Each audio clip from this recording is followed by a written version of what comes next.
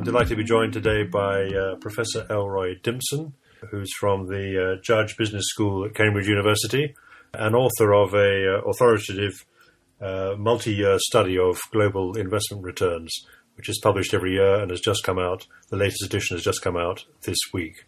Welcome, Elroy. Perhaps we can start by just summarizing what you've been doing in this research and what the theme is this year. Well, let me give you a long-term perspective and then explain what we've been doing this year. This is a study, a project which has been going on now. It's entering its 17th year, done with two colleagues at London Business School, Paul Marsh and Mike Staunton. So although I'm at Cambridge, I still have a close affiliation with London Business School. And we compiled a series of returns from major asset categories from many countries over a period of well over a century. They're continuous annual returns, and we cover altogether countries beginning in 1900, 23 countries, of which 21 have an unbroken history. This year, we decided to interrogate the data and see what the evidence is on interest rate hikes and interest rate cuts, perhaps the most topical issue that we've addressed in our 17 years. That's because the Federal Reserve has just announced in December that it was increasing interest rates for the first time for several years. We don't yet know whether that's going to be followed through or not, but obviously it is timely for that reason if it does continue with further interest rates. What's the sort of headline effect of what you found by studying your data? Well, it is very striking that when we see interest rates being cut, that is good news, not just for the short term, but for really quite long periods after the cut, protracted periods, and good news for investors in all the asset classes that we looked at. We can discuss those asset classes later.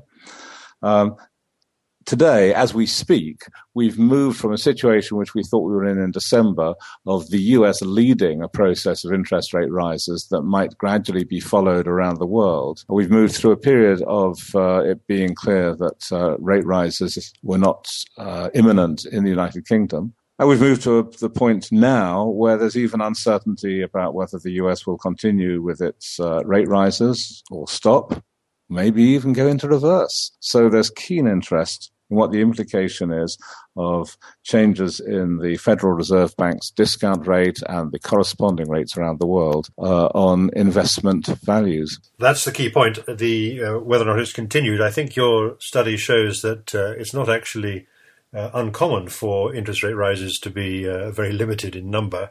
But what's the average experience, and and how often do we have a case where interest rates only go up once over time? Well, we looked in great detail at the US and the UK over the long term, and we looked in a rather coarser, broad brush way at another 19 countries from 1900 onwards. Let me focus first of all on the US and the UK. For the United States, we've got rates since the Fed was set up in 1913, so a little over a century of changes in interest rates. And for the UK, our data starts in 1930 because we can't get all the data we'd like before that, although we know about interest rate changes before 1930. So over the period we look at from 1930 to the beginning of 2016, the United States changed its short-term interest rate 221 times in a little over a century. So on average, that's about one increase and one decrease in each year. And Britain was much more productive. It had 316 changes in only 85 years. So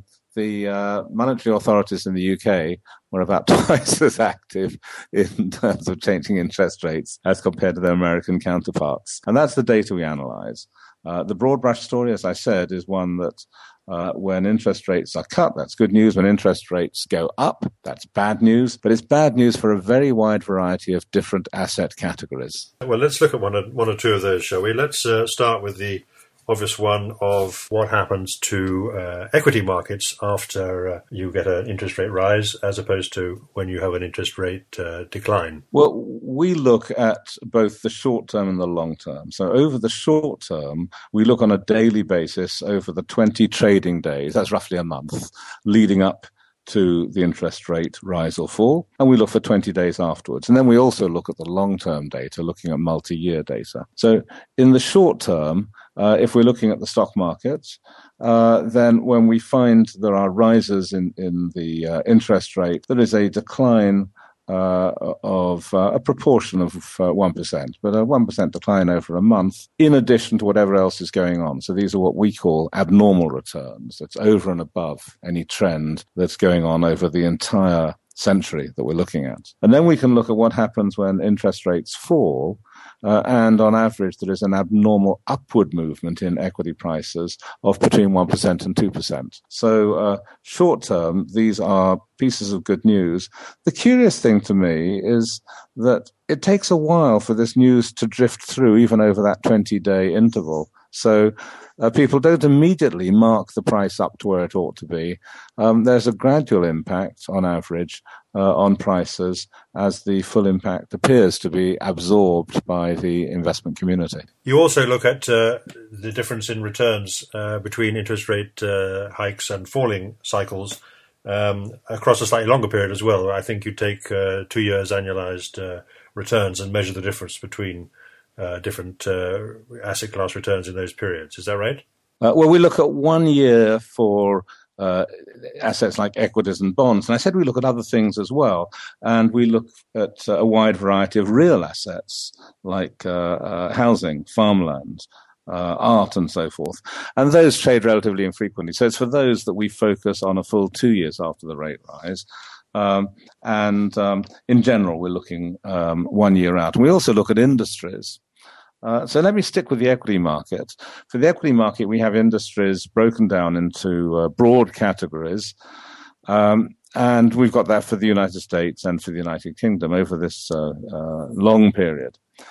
And what we find is not only that the impact on markets is substantial, but we also find within markets the particular industries do better when interest rates are rising, when interest rates are falling. And so what we look at there is the relative performance of each industry relative to the market. And so in terms of that relative performance, we see that cyclical industries over quite a lengthy period end up doing well when interest rates have been cut.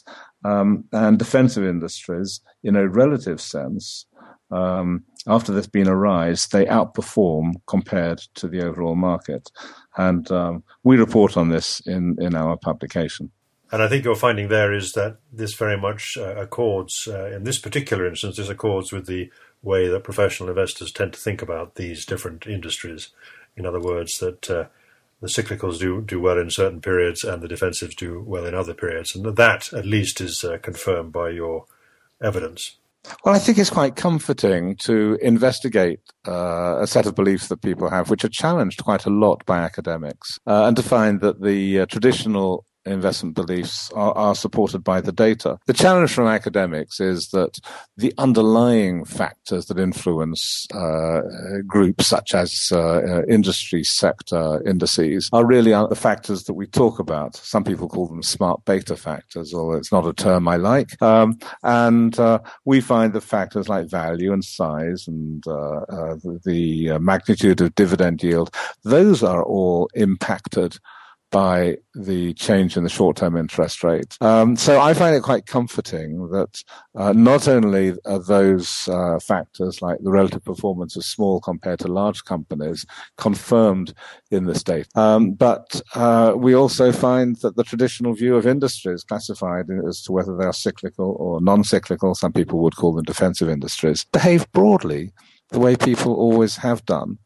The difference between our evidence and others is that we just have a much larger data set, and we find that the impact of interest rates is really quite pervasive. Yes, I think that's a particularly interesting part of your analysis.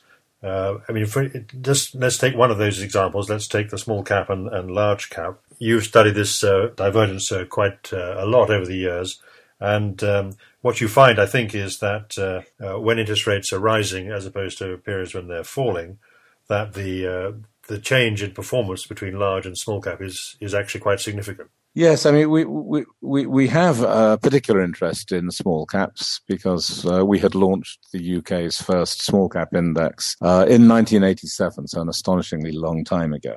So we do follow that particularly closely, and so when we look at small cap performance, what we look at is the performance of small caps compared to large caps. It's the difference between the two. And so we're looking here at a premium, the amount by which small caps have exceeded large caps.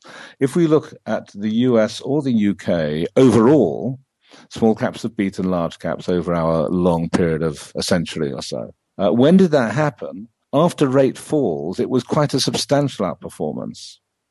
And after rate rises, small caps got left behind and they failed to outperform large caps. So the premium was actually negative. So there are clearly good times and bad times to be choosing to be exposed to these different segments of the market. For those who are individual investors, not professionals who listen to your podcasts, what I point out is that it does cost something to switch between small caps and large caps. I wouldn't advocate frequent jumping between the two, but nevertheless, everybody has a choice at times as to what they focus on, and looking at the interest rate environment, I think, is relevant.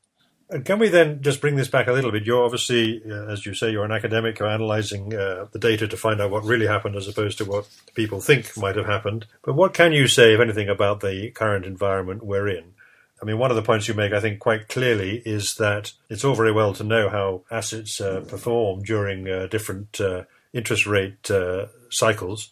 But, of course, the trick is to know when you're actually starting the cycle and when it's actually ending.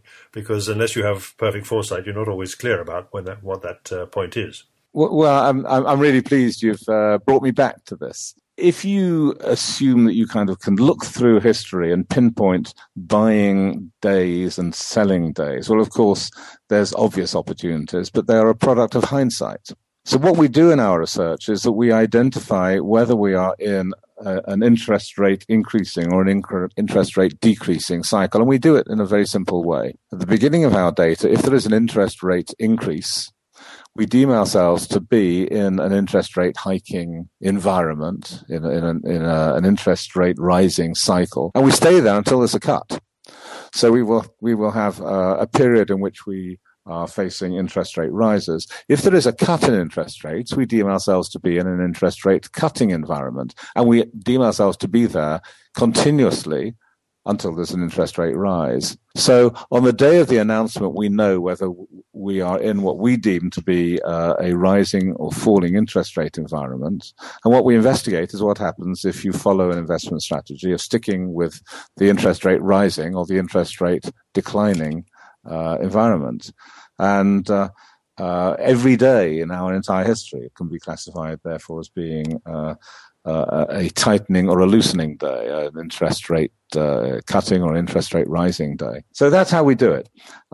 If we knew in advance, rather than waiting until the announcement, and if we knew in advance for how long we were going to be in that sort of environment, we would be in much better shape. But we're not assuming any foresight in the results that we report. And of course, we have now been in I guess you would categorize this as an easing cycle now for a long time, since interest rates were last cut after during the global financial crisis and haven't been increased since then. So this presumably is one of the longest easing cycles we've had. And the critical point now for investors is to try and determine whether, in fact, the cycle is going to continue, as you noted earlier, or whether indeed it might go into reverse. Yes, I mean, most of the people who listen to this broadcast will be in the UK or focusing on the United States. So we would have thought of ourselves late last year and early this year as being in an environment in which interest rates are rising. That, of course, is not true for all the world. So China, Japan, the Eurozone, they are in a situation in which interest rates are, if anything, being cut further. And it's only now, with these substantial setbacks in the financial markets, that we've seen some discussion as to whether the interest rate rising environment, which we thought we were in for a brief interval, whether that will in the end continue, and this is just a blip, or whether we're moving back into interest rate cuts. This may all be clearer by the time people are listening to this, but reading this morning's papers, the future looks a little bit foggier than it did a short while ago. Indeed. And so I think the point we all have to take away is that if this is indeed a turning point in the interest rate cycle, at least in the United States, that should over time be positive for the kind of assets that do well in those periods. But unfortunately, it's far too early to say whether that is the case. And indeed, as you point out, around the other parts of the world, it's definitely we're still in an easing phase. So presumably those benefits or those positive things that happen during easing cycles could continue. Which just raises one final point I wanted to put you. I mean, I suppose the common sense view might be, well, one of the reasons why everything seems to be falling now is that the news is bad, that the outlook for the economy, global economy, is bad, and specific issues about stock markets. And yet, if it is an interest rate easing cycle, how can bad times be good? Oh, well, I mean, there's a reason why central banks change interest rates. And so if in the good times, which I don't think that's the consensus for now, but in the good times, you can end up seeing that an economy is overheating and inflation is rearing its head. And in the bad times, under normal circumstances, there's a need to encourage consumer spending and to lower companies' borrowing costs, and so interest rates get cut.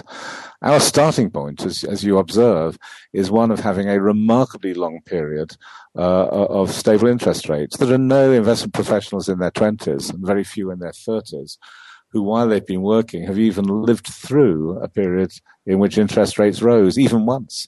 This is we've only just encountered that. So people don't quite know where we're heading, but they have to take account of the fact that the actions of the central bank will be interpreted as a response to the view about what the economy looks like going forward, and what a central banker, whether it's in the US or in the UK, whether it's the Fed Open Markets Committee or whether it's the Monetary Policy Committee over here, what they want to do to influence the state of the economy.